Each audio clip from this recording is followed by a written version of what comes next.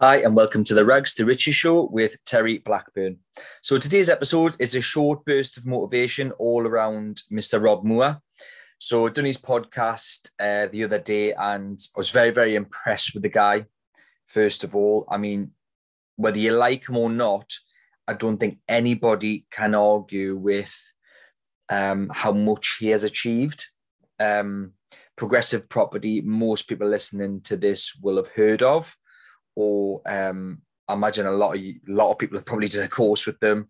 They've been a training company, a property training company for 15 years, there or thereabouts. He's achieved a lot there. He's achieved a lot in property. Obviously, he owns over 400 properties. He manages or operates up to just under 1,000.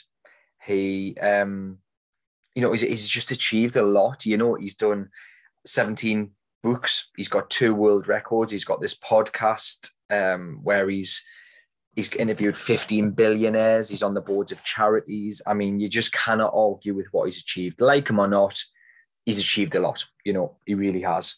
I think, that kind of really impressed me. Is just speaking to him. He's still quite a humble guy, although he's a bit out there, a bit excitable, I think he's still achieved a lot. You just can't argue with the figures, and I massively respect anybody who can achieve those type of numbers.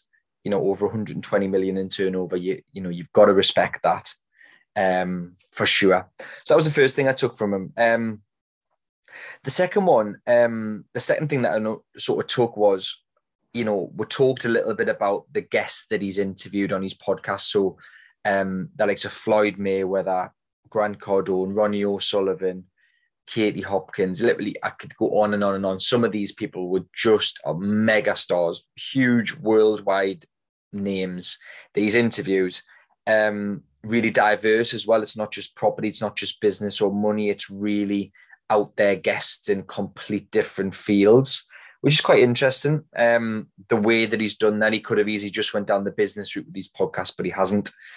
Something I'm going to sort of copy at, I suppose you could say, because the Rags to Riches show in itself is about people who have achieved something from nothing.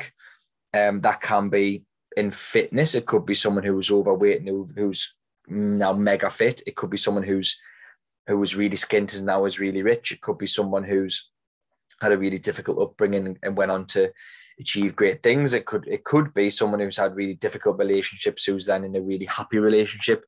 Rags to riches doesn't necessarily mean, going from being homeless to being a millionaire. It means achieving something big. So, it means turning your life around in some way or another.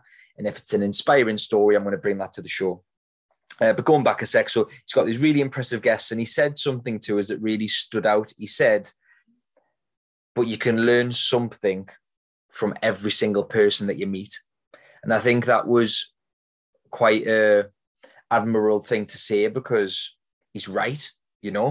Whether you're speaking to the cleaner, nothing against cleaners, or you're speaking to the CEO, nothing against the CEO, they will have different views, different opinions, different outlooks on most parts of life. So if you can be humble enough and open-minded enough to speak to everybody and everyone that you do speak to, that you take something from and you understand different points of views, I think that can only make you a better person.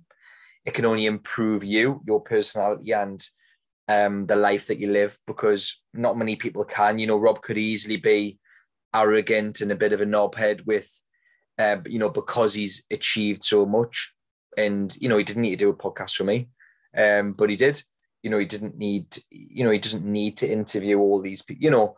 He could quite easily look down on people who haven't achieved the same level of success that he has, but he doesn't, which I think is an impressive trait, and fair play to him.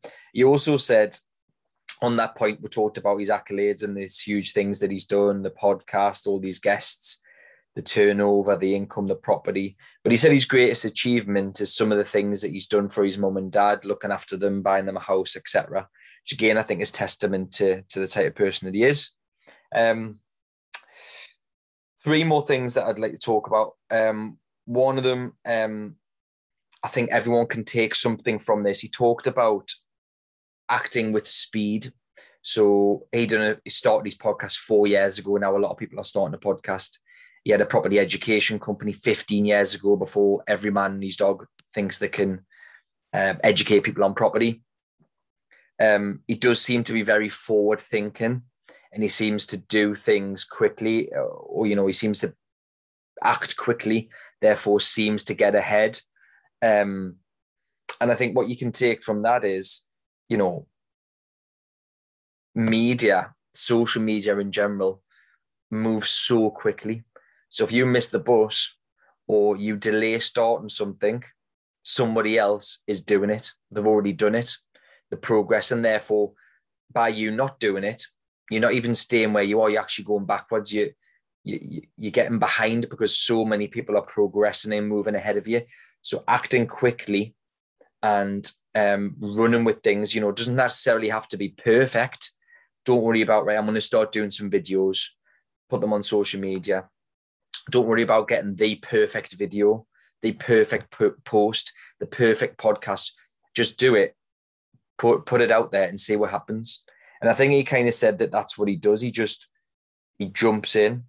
He's got a little bit of FOMO, he mentioned, that he doesn't want to miss out on things. So by acting quickly, you're less likely to miss out. And I think everyone, you might be able to relate that to you in your situation as you listen to this. Is there something that you should be doing, you've wanted to do for a while? It's in the back of your mind, but you're just putting it off. Just act, see what happens. Or the alternative to that, I suppose, is you miss the boat, you miss the bus. How would you feel then? It's a really relevant point. I think one that really stuck with us actually was when he talked about retirement. So he talked about how he's retired however many times and he's came back to work. He's ended up doing something else. He's had a light bulb moment when he's, retired. But he said, I don't want to retire. I want to do retiring's not doing nothing. It's doing something else. Because, everyone is different on this, I suppose, and everyone will have a different view of this. But me personally, I used to think, I'll retire when I get to 10 properties.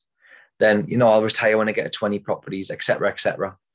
It doesn't happen because, for me anyway, I love doing something. I couldn't just sit about all day. I couldn't go on the golf course every day. I just couldn't. It's not in me to do that.